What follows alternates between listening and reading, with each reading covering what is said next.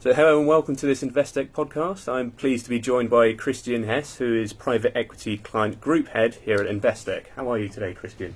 I'm good, how are you? Yes, not too bad. So today we're going to be discussing the increase of failed auctions in recent years, as shown by our data. But first and foremost, for the listeners, Christian, could you, in your own words, define a failed auction, please? So the way we define a failed auction is where there was a positive board approval to have a company be readied for the M&A market, where despite that being ready for it and being taken to the market in whichever form, either through a wide process or through a narrow process, it has not achieved what it was meant to achieve, i.e. there has been no positive announcement of an M&A transaction being signed and completed. Okay. So let's dive into the data a bit. So what does the data show at the moment? So the data shows, in particular in the last 18 months, a real strong increase in the absolute number of failed processes. So the absolute number that we have on a source data basis analyzed, and this is across Europe, is at an all-time high as of the end of December 2019 at a count of 282 failed auctions.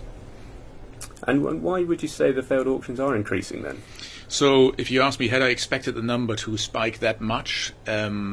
Probably not. But have we seen a fairly consistent increase quarter on quarter, half year on half year, year on year? Yes, we have. Okay.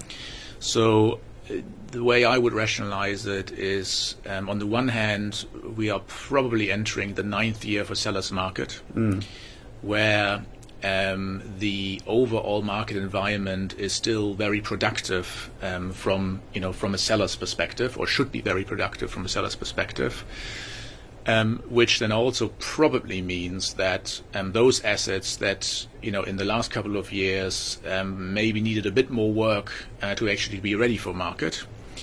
They're being tested now in a sort of high watermark market, whether one gets lucky in this market. So I think that's one element. I think the other element is that, and this is I think where it's going to be very important from a management team's perspective as well, really listen very carefully to what you're being promised, if you're being promised anything, by advisors, both in terms of valuation, but also in terms of buyer universe and in terms of your own investment case positioning, because there may well be a delta between what is reality and what that advisor is trying to project into the marketplace. And if that delta is too big, I think you're re-risking creating a failed auction. Okay, I see. And so let's move on a little bit. I just wanted to focus on now the sectors and geographies which you feel might be most affected. So would you please explain, where you think that might be in terms of the sectors and geographies? So coming back to what we said earlier, so in particular in the last 18 months, compared to, for example, 24 months ago, let me identify a couple of differences between those two. So 24 months ago and 3 years ago, the breakdown of those failed auctions by geography and by sector would have been more or less in line with the overall LBO volume spread between geographies and between countries. In the last 18 months in particular, we have detected one outlier each. In the context of geographies, the UK is an outlier. So if the UK contributes something like 36% to the overall LBO volume in Europe, the failed auction count has it contribute 54%. And then you ask yourself, well, could there be a logical reason for that? And I think one of the logical reasons identifiable is obviously with the unknowns around Brexit, election, and so forth. I think that's a pertinent one, but probably not the only one. And then when you go into sectors, the sector that is, like the UK is for geography, a positive outlier compared to its contribution to the LBO volume is consumer and retail. And that's across Europe. Which again, when you try to rationalize that, it's probably not super surprising that in the context of, on the one hand, a low inflation environment, but on the other hand, one environment where it's quite difficult to with conviction, forecast, given the economic outlook in various different countries, given global trade wars and so forth, consumer behaviors and patterns going forward is not as easy as it was in the past.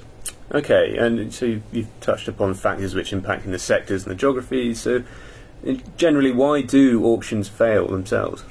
So what we've done, because these 282 failed auctions is actually a line-by-line analysis, so they're all source data. And what that has allowed us to do is that we can actually bottom-up build up a picture and allocate reasons for failure to each and every single one of those single lines. So we have done that, effectively allocating 6 different reasons for failure. So some of those deals have just one reason that we've identified, but equally there's others who have 3 reasons. Right. And what that has allowed us to do is to build up on a source data basis a repository of almost ranking the reasons for failure. And in that way we've identified the 3 most representative reasons for failure, which in this order are inadequate investment case positioning or incorrect investment case positioning. That's the delta I talked about earlier. The second is wrong process architecture. So an example of that is too many sell-side advisors and vendors still believe that there's safety in numbers, in the sense of, if I send out 40 IMs, I have optimized the mathematical chances of finding the right buyer, whereas our data shows, and our experience as sell-side advisors also shows, that actually you're just creating 40 free options on the buy side, as opposed to really sitting yourself down and thinking about, well, who actually are, given this investment case, the 5 most pertinent buyers who, once our business is on their platform, can generate incremental growth over and above what they can do by themselves or what we can do by ourselves. And that requires quite a bit of experience and access. And then the third one is incorrect screening of the buyer universe, which is a subset of that. And what we have found mathematically, that between those 3, they explain over 75% of the failure rate. So in the timing subset that we looked at here, they represent 78% of the failure rate.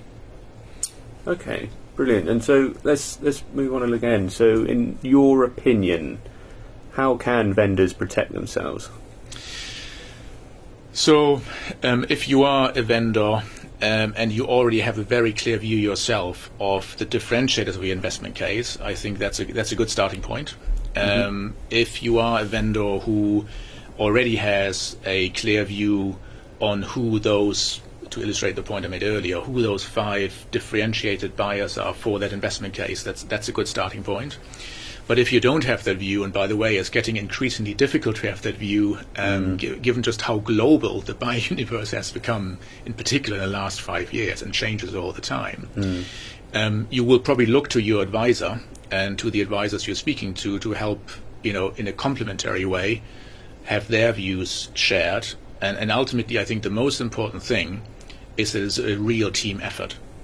So you're working together as a team, and I talked about complementarity, which I'm a big believer in, that you bring the strengths of different people and different teams together in one transaction team, and you're really joined at the hip, rather than just being the fulfiller of a mechanical M&A process, which does not allow itself to be thoughtful enough with regards to addressing those 3 reasons for failure and putting against those very good analysis and access points in terms of procuring the right outcome for what should be a strong investment case being positioned in the right way to the right buyer universe. So, Christian, we've got data going back to 2008. However, I'd like to have a look forward, if possible. Could you give your perspective on longer-term trends, if possible? So, I said earlier that we are probably entering the 9th year of a seller's market. Not too many people, including myself, will be able to remember time periods where we can actually say that we're entering the 9th year of a seller's market, and then maybe from 2021, the 10th year of a seller's market. So I think one of the questions is, how long will a seller's market actually, continue to be there for vendors? And then how relevant is that for a vendor?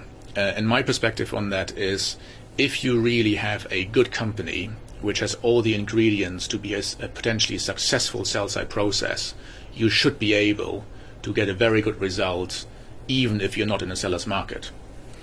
In a funny sort of way, I almost hope a little bit that there's a little bit of froth maybe that comes out of the market, and that people ask themselves, the honest and the right questions before they actually start a process. Because if we all do that collectively, that 282 number, which is just way too big, should come down again. And if I look at an average over the last 10, 11 years, as you say, since 2008 when I started the data set, across Europe there should not be more, than 100 or 90 failed auctions, right? So I think we have a collective responsibility almost to bring that almost 300 number down back to 100 or so, which would suggest to me a sort of a good average number on an annualized basis. Brilliant, Christian. It's been very insightful. Thank you for joining us. And if you have any more questions or any questions for Christian about the data itself, please do get in touch. Christian, thank you. Thank you.